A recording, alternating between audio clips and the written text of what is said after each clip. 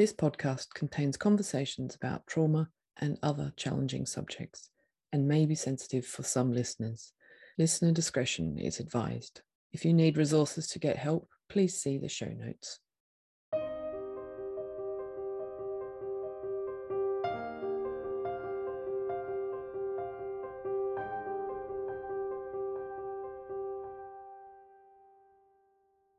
You're listening to Drawn to a Deeper Story. I'm Kath Brew from drawntoastory.com. I'm an artist who illustrates and educates about marginalised experiences for positive change, with a particular interest in identity, belonging, and expat life. This podcast is about the lives that challenge us and the difficult conversations around them. It's a place to listen openly, to absorb people's truths, and to learn how to show up differently for the benefit of everyone, and that's you included. So if I say gender pay gap, the glass ceiling, women's invisible workload, the human race being known as mankind, women's clothing with crappily small pockets, what are you starting to think about? And then there's taxes. Like in Australia, when taxes were introduced, when we had a goods and services tax introduced, they were introduced for non-essential items, like sanitary products. I mean, what's that about? I'll show you non-essential on day one of my period and see if you still think it's a non-essential item. So today, as you might have guessed, we're delving into patriarchy. And this isn't a session for men bashing or to say how awful men are. They're not. Men are lovely. They're really lovely. But rather, it's a conversation about historical patriarchy. All women and men are so used to it that we don't even see it. We don't even often recognize it, and it impacts everything. And in saying all women, I want to acknowledge that I'm including non-binary women too, not just cis women. And so today I'm joined by Chrissy Ward. Welcome to the show, Chrissy, and thank you for joining me. Hello, thank you for having me. My pleasure. I'm looking forward to this conversation hugely. And before we dig deeper, let me just say a little bit more about who you are for our listeners. Chrissy said to me, I'm a woman, a witch, and a fellow human. It's time to embrace our inner goddesses.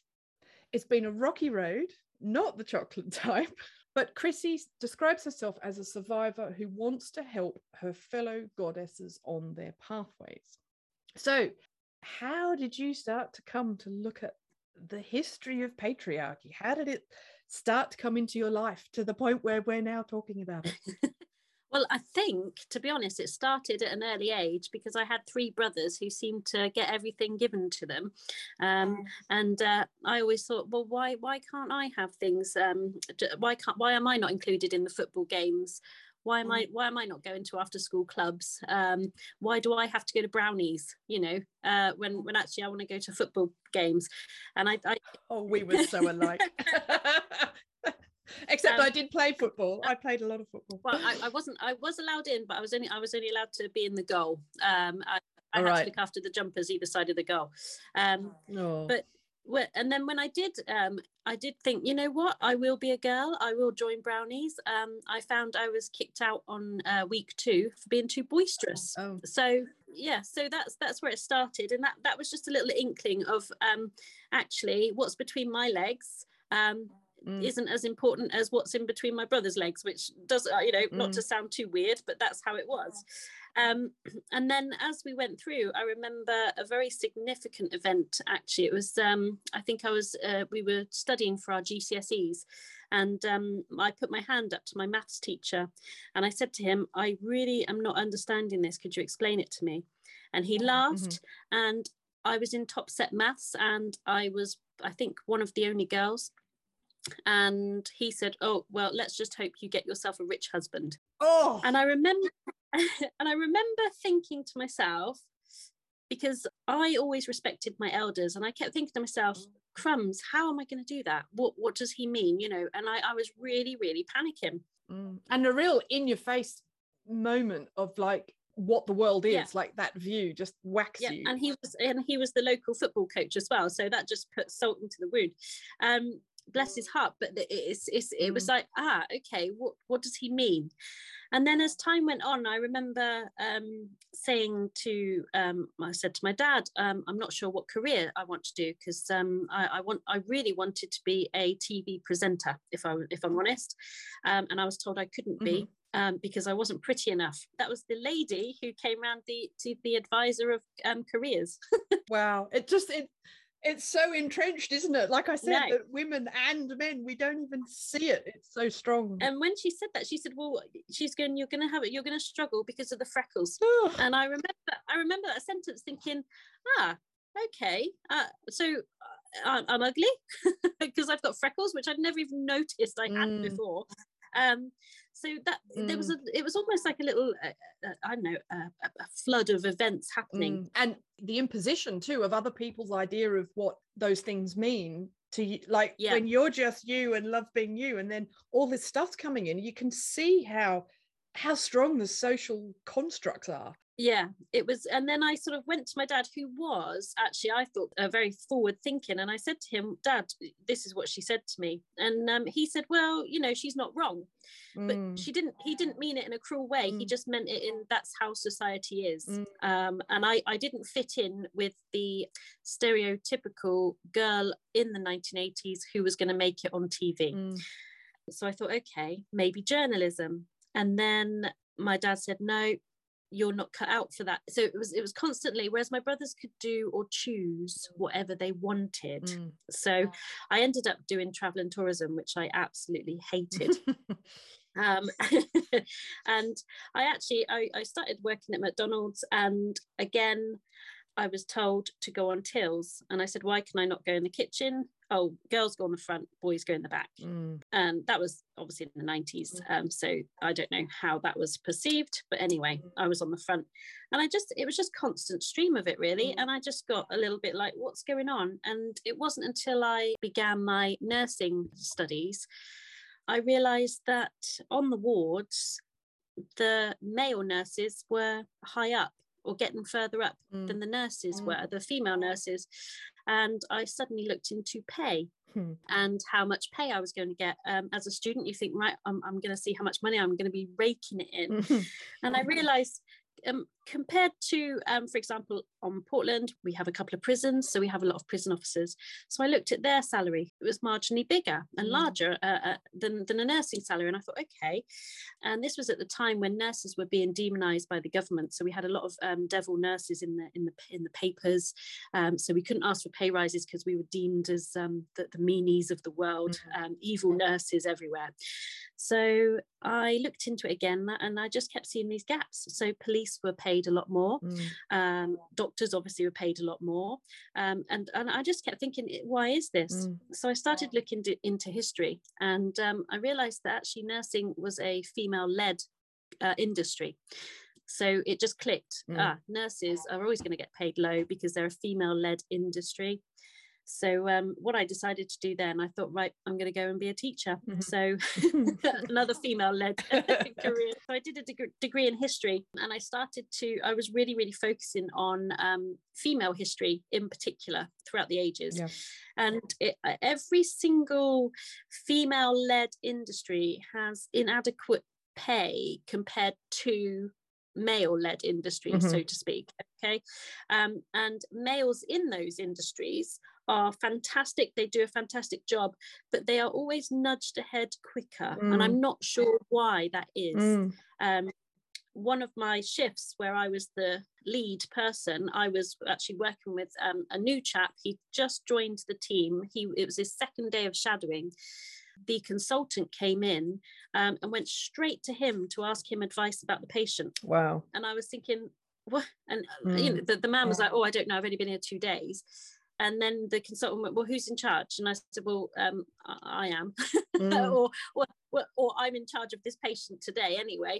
And it wasn't, I don't know, I just felt overstepped. And I just find, as a woman, I'm overstepped and I'm invisible. And I just wanted to stop that. You say you were wondering why the men were getting ahead much quicker. You've just given a really good example of all of those instances in your life leading up to what you're talking about, where you've wanted to do things, and every step of the way someone's told you why you couldn't do it. Whereas you talk about your brothers, and I imagine men more generally, it's like, well, yeah, if you want to do that, you go off and do it. There's an emotional barrier put for women all the time, I think, as well as then a physical barrier of women can't do this or women can't do that. I think you answered your own question. Yeah, indeed. It is hard because it's a whole world of what our perception is, and it's so silent we don't even realize it. So as a nursing student, when I was asked to catheterize a woman, I would go in and catheterize the woman.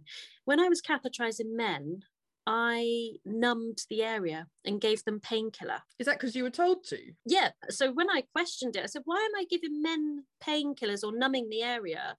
Why am I not doing the same? Because there was a numbing gel that you put in first, not to be too graphic. Yeah. And I was thinking, why don't they do this for women? And this was back in 2003.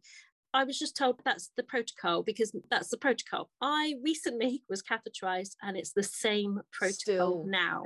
Yeah, I've got all kinds of swear words coming up in my head at the moment because that's just triggered a memory for me. Is that I remember once when I was catheterized, and I remember someone saying to me afterwards, commenting on it afterwards, because when it was removed, it was so incredibly painful. Yeah. And nothing was done. There was no, like, that just suddenly makes sense, and I'm all angry all again. Yeah. Wow. It's one of those things, and I because later on in my career, I was catheterizing because I worked with district nurses. So I was thinking, I have to do this a lot. And I just kept saying, can I do this? But you have to go with protocol, obviously. And protocol is women do not have it. Now, I do not know why. Wow. I feel there maybe it's that they're saying it's an infection risk or something like that. But I imagine putting anything into any hole of the body creates an infection risk. Yeah. So I began to look back at history again, and I started to look deeply into the history of women. And time after time after time, there was this almost black hole of history over the torture and hurt of women during the witchcraft times. I suddenly had an epiphany, thinking, I wonder how deep this goes into our patriarchal society, because this was a time where women were classed as witches. They weren't flying around on broomsticks. They probably might have been cursing under their breath, but they certainly didn't have any magic. Nothing's changed there then.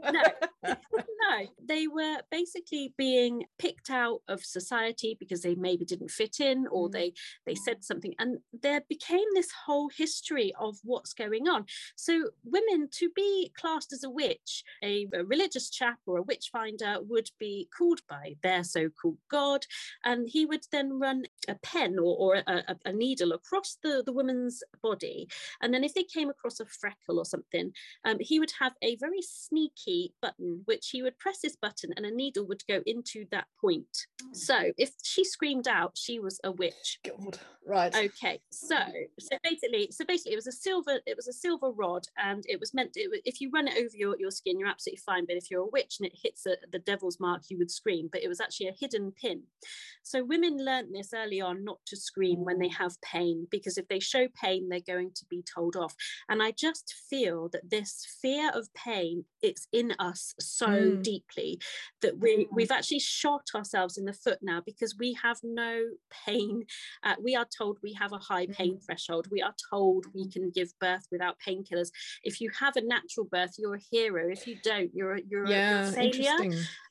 It's like, whoa. If not been horrible, but my husband said to me, if I had a baby and I had to push that out of my body, he was going, he says sometimes he has poos and he needs gas and air, so I'm absolutely. Yeah. I can hear women cheering at their microphone, their headphones as well. I'm wondering, is this the root? Is this the root of why we are so embarrassed of our pain? Is this why we distrust our pain? Because we are beautiful, wonderful creatures. We bleed every month. Some of us bleed every month. If you are a woman who's coming into our sisterhood and you started off life from a different gender, then welcome, and you will understand the pain, and I want you to embrace that pain, okay? Because I want, pain is a wonderful thing, and we've denied ourselves this pain because we've seen it as dirty, nasty, and evil. But when we go to the doctors and things like that, we should be given pain relief. We should be offered it. I know women who don't take tablets for period pain because that's seen as a weakness, and that's every single month. And I don't know about you. I mean, I'm on the floor sometimes when it's been as bad as it has in years. And to think that women have to do this all the time, it also makes me think about epigenetics and that whole ancestral trauma and the line, like what comes down through women and how that manifests in women today. It just blows everything open.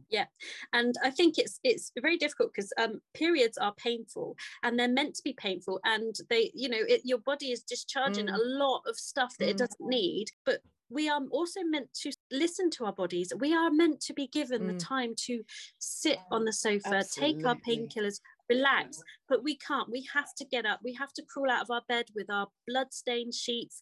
We have to get into the shower. We have to get ready for work, and we have to go off and do that 12-hour shift feeling like crap. And it's so hard. There is such an inadequacy now, and I have 2 daughters now who I find are struggling some days to get to school, and I just want to give them days off, and I feel this is something that we need, and it's so inadequate. And like you were saying about sanitary towels, why the hell am I paying tax on sanitary towels? I'm more than happy to go free flow, but I don't think society would like me walking through Tesco's, leaving a trail behind me. You should have heard the outrage when it happened. The women were like, how dare you? And also, unfortunately, I suffered from what they would call these days period poverty.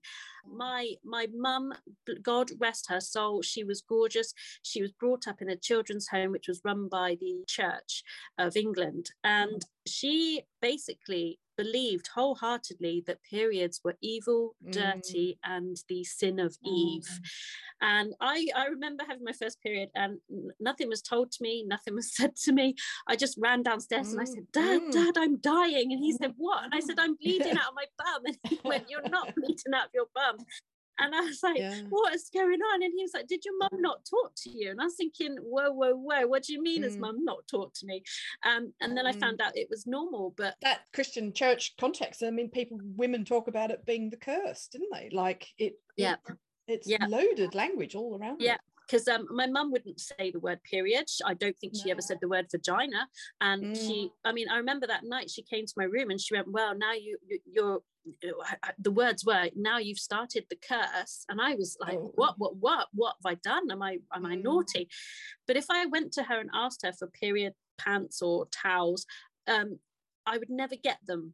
It was hidden and it was locked away. And I feel that she was a little bit older and she did have an early menopause, so she didn't have any that I could steal, sort of thing. So I found many times I was rolling up toilet roll and using that, and I remember I'm laughing about it now, but it was devastating at the time. It would have been. I was walking through senior school, and I remember everyone was like going and my piece of toilet roll had fallen out of my pants down my trouser leg onto the floor.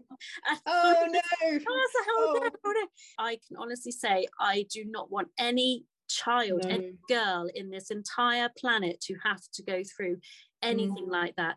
I'm still distraught that I found out that some girls are sent off to caves for days at a time to where when they have their periods they're unclean, they're ousted out of society for a few days.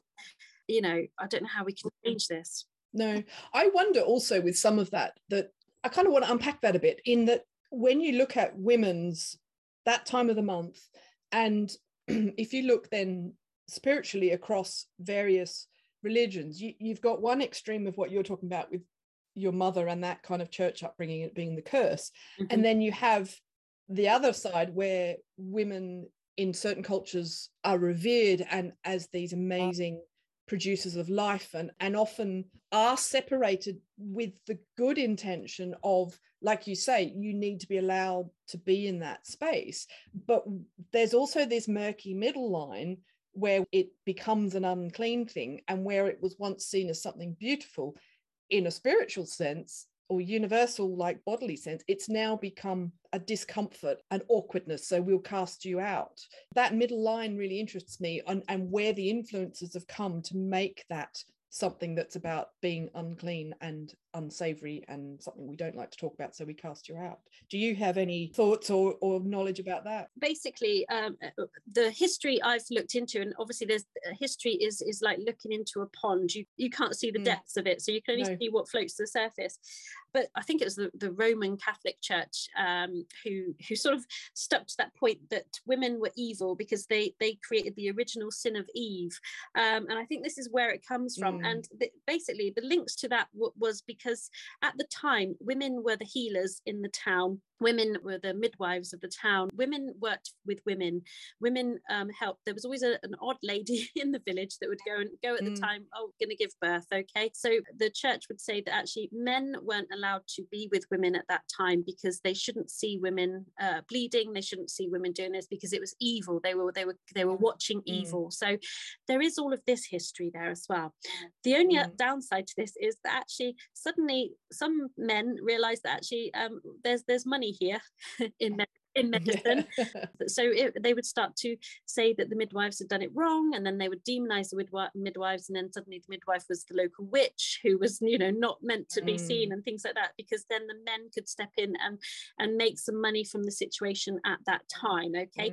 The problem is that a lot of women died and they still do around the world because of childbirth, and it's very, very hard. I just feel like it was almost, because I find that the church is a wonderful staple for people who need something to hold on to, something to believe in, and I don't want to bash the church. But during this time, the church did sort of demonize women, and they sort of made out that because we bled, it was the devil making us bleed, as if to say, this is your sin. And it's such a shame, because before then, we were the givers of life. We held a whole world in our womb. We had children. We could create worlds. And, people used to sort of take your cyclic blood every month, and they would put it onto crops to make them grow better and things like that, wow. Proper celebration of women, right, and running around, vaginas flapping in the air, and it was lovely. But it's just and fertility symbols, like it was a public, and when you look at it now, to the degree that an awful lot of men couldn't, and women, actually, I have to say, and women cannot describe their own genitalia, their own anatomy, because we don't talk about it. It's taken me a long time to realize that actually my cervix is not my vagina. I'm with you on that one. I laugh, but yeah. I was 13 when I realized I had 2-3 holes. I was thinking, oh my goodness, I'm a bowling ball. I know. I would never forget, I have to just bring this in because it always made me laugh. I never forget being in high school, early high school, in sex education class, and there was a guy who put up his hand. His question was, how do we know which hole to go into? And I remember smiling to myself, but like the whole room, as you can imagine, was like dead silent. And this wonderful teacher just explained it all. And I still, to this day, really proud of him for asking that question and being the one to ask and to have those conversations, because similarly, we were 13, 14, and I'm sure that whole room wanted to know the same question.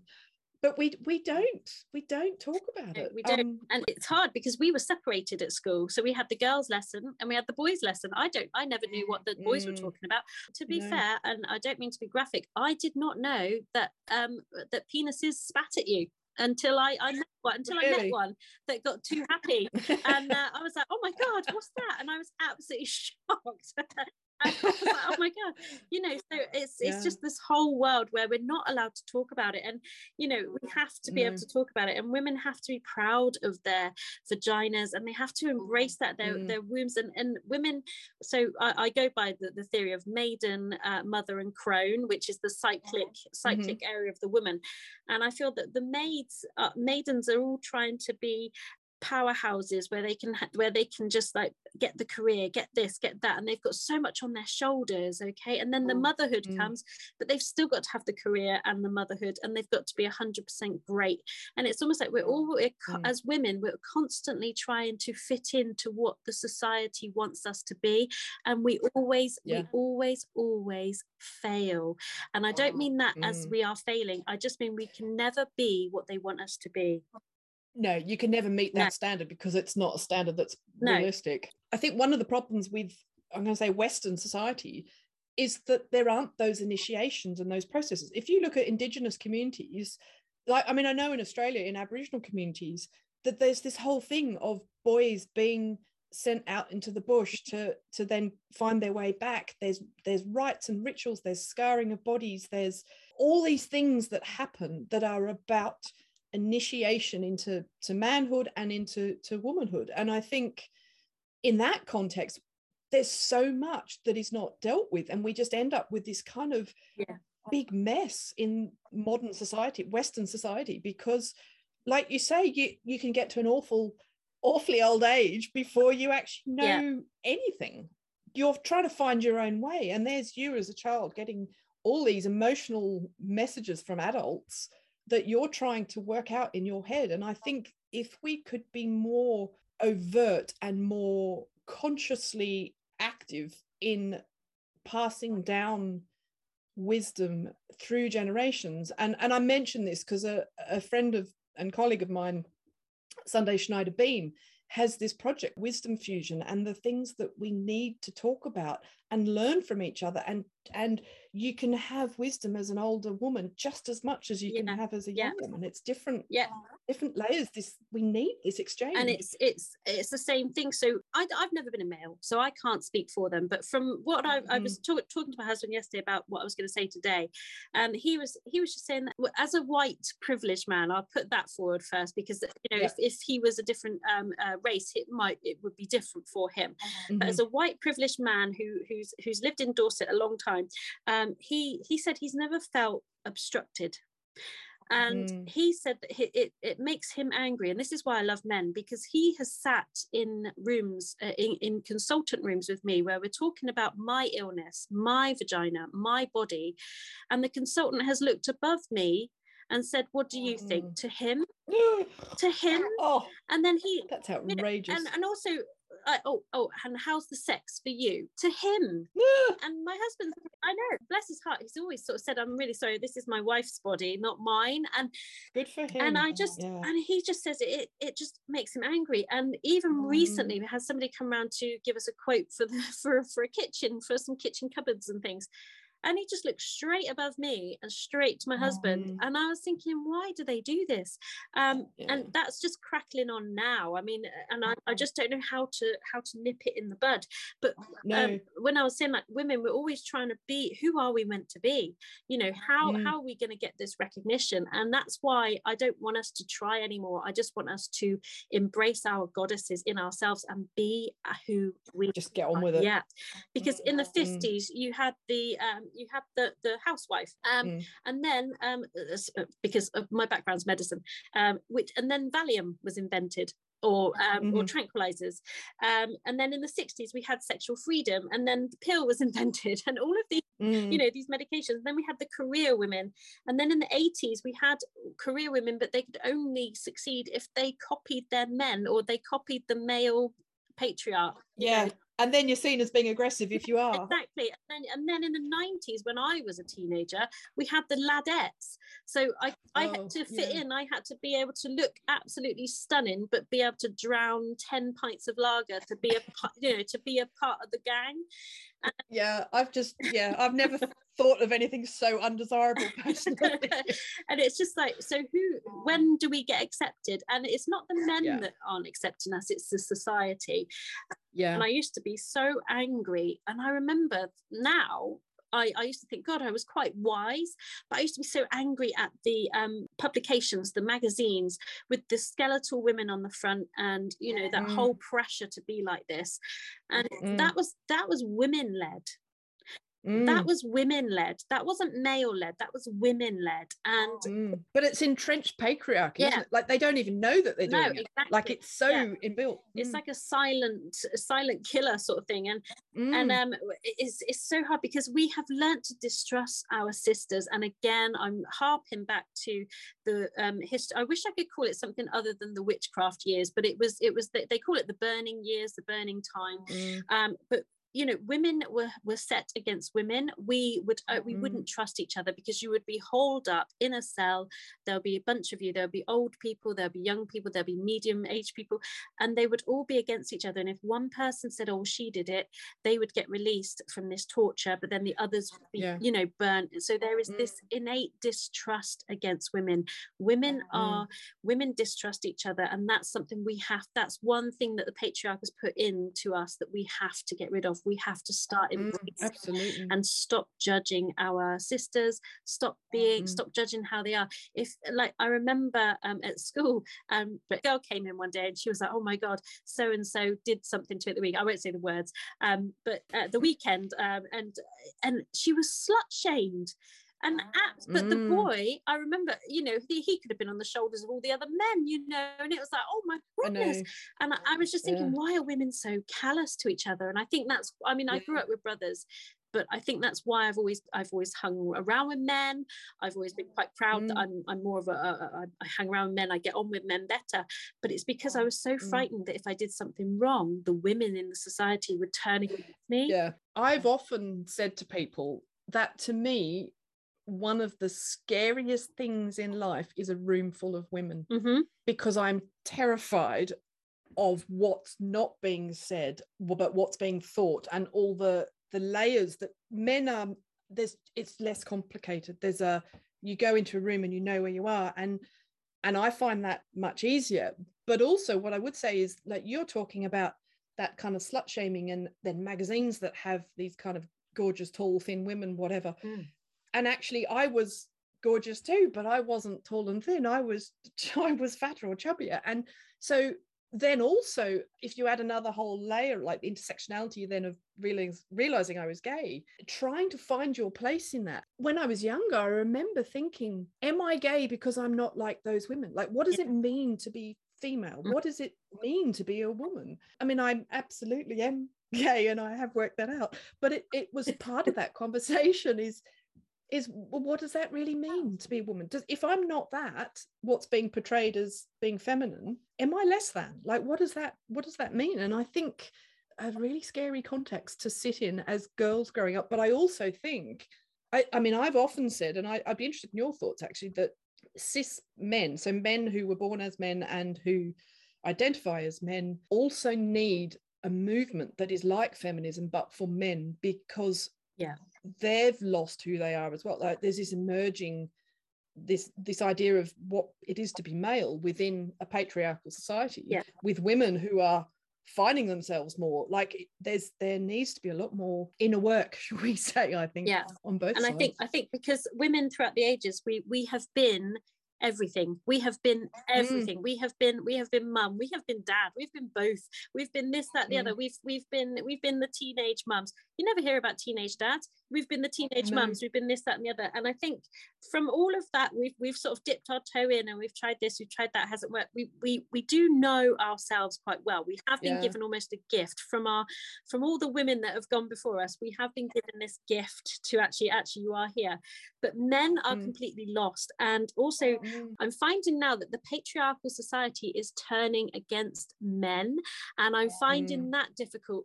So if I am in a supermarket, it's all right for the person it's all right for the woman, shall I say, on the checkout to be rude to my husband. So if he doesn't get the bags ready, like, oh, he's not helping, and it's like, oh gosh, let's not. And my husband had an issue once when he opened the door for someone at work who was a female, and he opened the door, and she was like, I don't need you to open the door. And he was like, I'm lost, I don't know what to do. He says he just sits there with his arms to his side thinking, I'm just going to take it, I don't know what I'm allowed to do anymore. Everything's become so gendered. Like, you can open the door for someone because it's a nice thing to do. I think this is where we end up with that, because women have been treated so poorly. You end up with the extreme the other way, where you do get people that are like their tolerance of what they have to deal with from other people in terms of a discrimination point of view is so low that it becomes a defensive action all the time, that opening the door is an act of aggression in a way, when actually it's not. And my fear with all of this is that escalates, that we need to actually calm it down and realize that men aren't the enemy. Men are wonderful. Some men aren't, and some women aren't, and some non-binary people aren't. Like it's this mix of what it all is to be human, but it just feels like a big mess at times. I know, but then on the other hand, he does say to me, if he had a cyst hanging off of his testicles the size of a mango, would he be told to go home and have paracetamol? Until it got so bad he ended up in emergency surgery and needing blood transfusions and things. So there is this there's still an injustice, there's still an imbalance. And I think sometimes I do think that women, we've never really had a movement. And when I say that, I mean that in the kindest of senses, but it's we always sort of seem to step back and say, actually, it's time for their movement to come through. And also all those wonderful, amazing people that have pushed forward Pride. I mean, look at Pride from many, many years ago. That would have been nothing. And those advocates for Pride who have gone through hell, let's face it, to let Pride become such a wonderful thing. We've never really had that for women, I guess. And when we try, we're called feminists. Annie Lennox, I remember her. She's one of my heroes. She got me through some very dark teenage days, wailing in the background. She has never been recognized for the true woman she is until now, and she says it now, like I was always called a feminist. I was always it hurt her career to speak out sometimes about women, and being called a feminist is sometimes such an insult. And absolutely. Never, because I remember someone called me a feminist once, and I said, no, I'm not a feminist, I'm a witch, because I just wanted another title that they would baffle them. And and it's something I'm passionate about, because it's almost like, stop putting a label on me. If you need a label, this is it, but don't, because that label becomes a judgment. And that's something I want to take out of society. And I'm just saddened that we've got all these hidden patriarchal setups for women. We're always going to fail unless we truly embrace ourselves. Yeah, absolutely. And that's really interesting what you say about that with the word feminism and being a feminist. To me, it highlights how much the male is the norm and is seen to be objective rather than subjective. And if you're a woman, you're like a deviation of standard humanity. If your viewpoint means that you're being different, you're being a problem, when actually they should be able to sit next to each other. It's like I remember hearing a black woman on the radio talking about writing.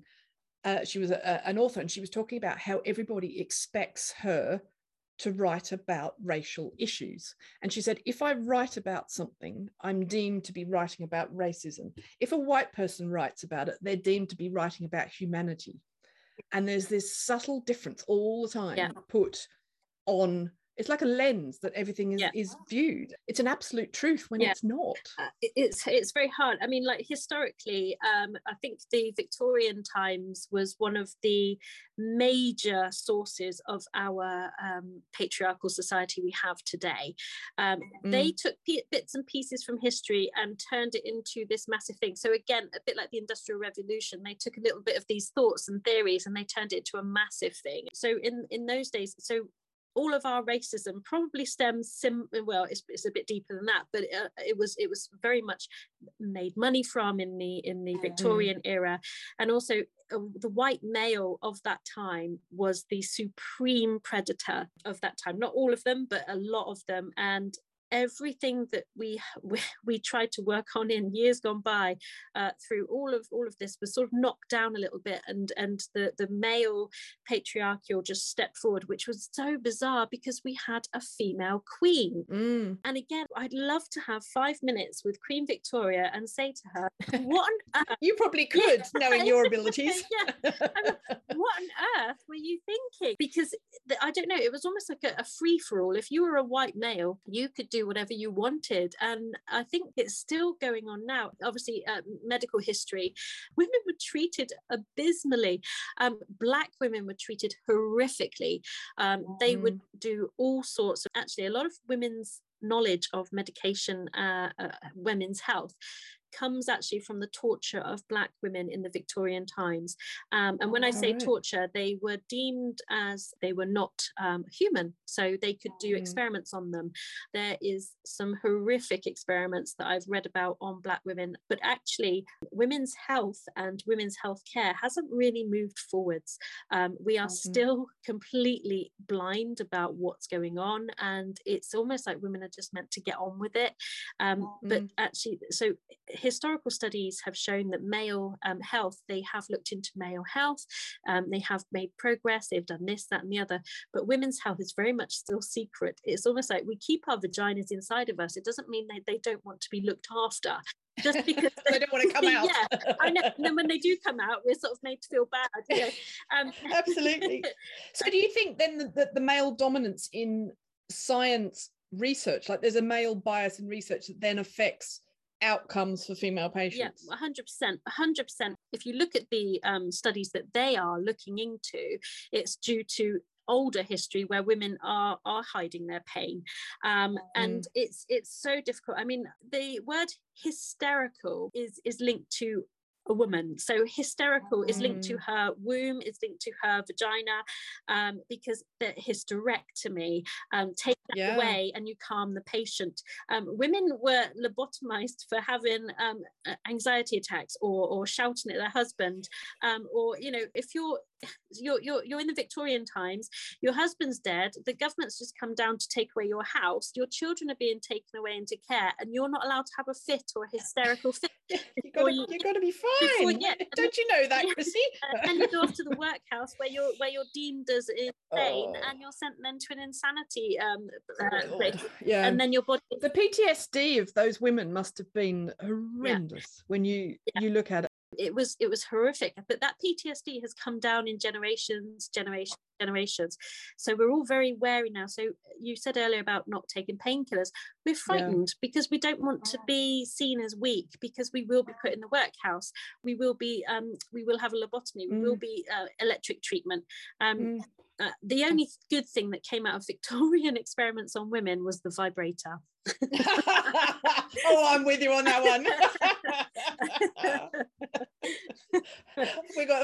I'll thank them for that. I'll say that in my prayers tonight.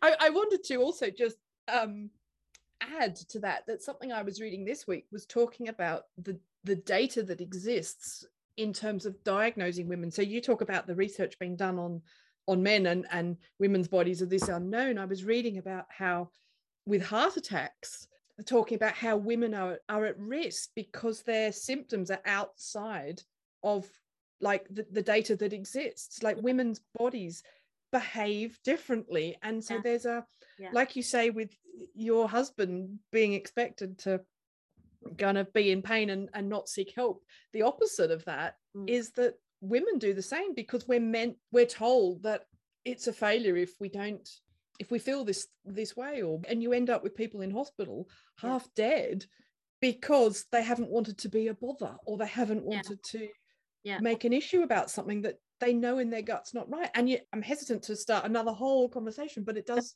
relate when you look at women's menstrual cycles and menopause and what women are dealing with on just like endometriosis and all that kind of stuff. It's just I mean, I've had endometriosis since I was about 15, but I only had it diagnosed when I was 42. Wow. So, and that was only because I was on the operating theatre on Easter Sunday evening at midnight with a massive arterial bleed in my womb, due to a cyst that I was given paracetamol for and told to go home 3 days before. Wow. That makes me so angry, stuff like that. It just, And I think I'm angry for myself, but I'm also angry that I've never been able to have a career because we clocked it up, I've had 32 jobs.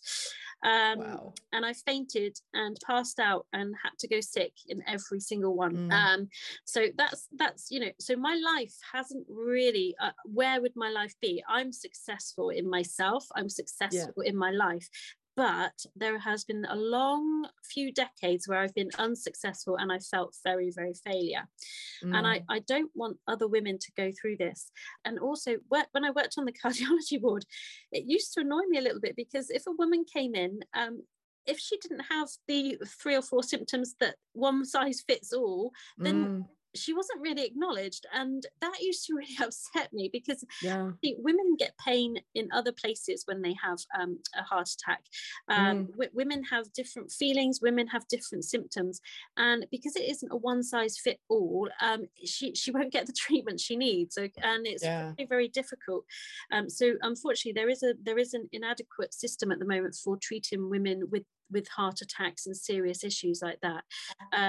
And also, women, for some bizarre reason, are always classed as, how's the word, not hysterical, but emotional. Yeah, I think that's what it is. I remember once I passed out at work, and I was sent home, and they said, "Oh, how's your period pain?" And I remember thinking, oh my gosh. And I actually thought to myself, I must be making this up. I've been told it so often. I thought I must be making it up. And I thought, you start to doubt. Toughen up. And then I had Bethany, my oldest child. I gave birth to Bethany on paracetamol, because giving birth to Bethany was less painful than my periods. No. Yeah. And afterwards, the midwife said to me, "Oh, don't be scared, but you might bleed a little bit afterwards, for a few days." And it was the lightest period I've ever had. Really? And that's when I thought, this isn't normal. But they do not believe you. When you say that, they don't believe you. And it's so hard. And I'm just thinking, why are we not believed? Why are we not taken seriously? And it really irritates me.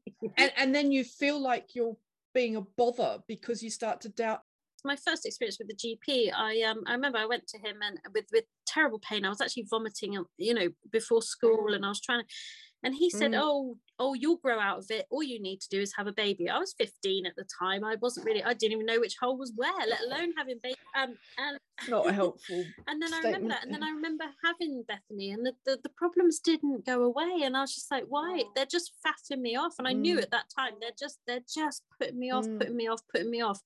And it's just so inadequate. The systems, we don't know anything about the female form. And it scares me, because as women, we need some information. But nobody's actually looking into it. Nobody's studying it.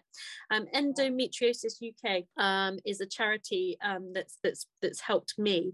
And if anyone has any issues, they can go on there and get loads of help and things like that, because I think the words fantastic. Are, we hear you, we see you. And I think that's important. And like they say, we can't give you any answers. We're looking into it. And they've had a load of, I think because of International Women's Day, they've had lots of posters and things going up saying, and stop the taboo of my illness. And there is a taboo, because I don't know why, but whenever we mention periods, whenever we mention vaginas, ovaries, cervixes, I can feel people's toes curling, and I don't know why that is, and why people's toes curl when you say vagina. I mean, I'm not being funny, but they've only just started showing red on the body form adverts. Oh, I know. On period product ads, it's always blimmin' blue liquid. I know. As a teenager, I was like, I was just picking up my toilet roll from the corridor as everyone's staring at me, thinking, why am I not wearing white shorts, playing tennis and ice skating and things? Why am I suffering? Why am I hurting? Why am I bleeding? Yeah. The women on TV don't bleed. No. So what's wrong with me then? Exactly. And it's very hard. I think what a lot of it comes back to is also what you're talking about with the Endometriosis Society, is it's like Ruth Bader Ginsburg has that wonderful quote where she just says, women belong in all places where decisions are being made, and it shouldn't be that women are the exception. And I think when we're put to the forefront and we're allowed to exist in the forefront, and there's the same level of financial backing, only then will this really, really start to change, because it's we have to be in those places where the rules are made and where the research is being done and all of that stuff. Yeah. I have, through my work, I've picked up a lot of clients from around the world, and some of them are super, super high up in society. And what I mean by that is in the workplace. And they've had to work twice as hard to get where they are. And when I was saying about like the 50s, the 60s, 70s, and we've all been these different characters, these women have been those characters. They have been the ball breaker, they have been the bitch, they have been this, they have been that. And they are now in places where they can make decisions. But even the one I'm referring to, she's very high up, and she is still struggling. She's in pharmaceuticals in America. She is still finding it so hard to push forwards proper painkillers for women. Apparently, I didn't know this, but in America, they were giving women OxyContin for period pain. Wow. And obviously that's a whole different podcast, the opioid pandemic that went on over there, which is still going on. And a lot of women were becoming addicted to opioids because of them. And it's almost like there are painkillers out there that you can take. I'm just absolutely gobsmacked, but there aren't enough women in the high areas. And if there are, they're too scared to talk how they want to talk or be who they want to be, because they're scared they're going to be pushed out and laughed at. Or they're just bloody tired of fighting. And that's hard work. I mean, in expat circles, I've seen people talk about visa forms that they fill out, and as a woman you might be working in a country and you have to get a visa to go to another country. And I read about a woman who was still had to put that she was dependent on her husband, and she was still the spouse rather than the leader of the assignment. You look at national sports teams are always the men's team, and if it's a women's team, it's the national women's team. It's not just the national team. Phone screens are too big for women's hands. They're based on men's hands. Like police stab vests fit male bodies, not women's bodies. Or like they talk about the breast shape and hip shape, but then at the same time there's a lot of women who don't really have boobs and narrow hips. Like there's all these things that are just, I know. And cricket bats, they're made for men's sizes and men's hands, and they are changing a little bit now. But I remember that when my daughter went to play cricket, we couldn't get her a girl's cricket bat, if that makes sense. But it was just impossible. And it all stems from, I wish I could go back in time and find a pinpoint where I could make a change, but there is no pinpoint. It's just been a gradual growth. And it's ever so sad. And I don't want my girls to face the horrors that I've faced, but then my horrors were nothing in compared to my mother's, my grandmother's, my great grandmother's, and it's this whole thing.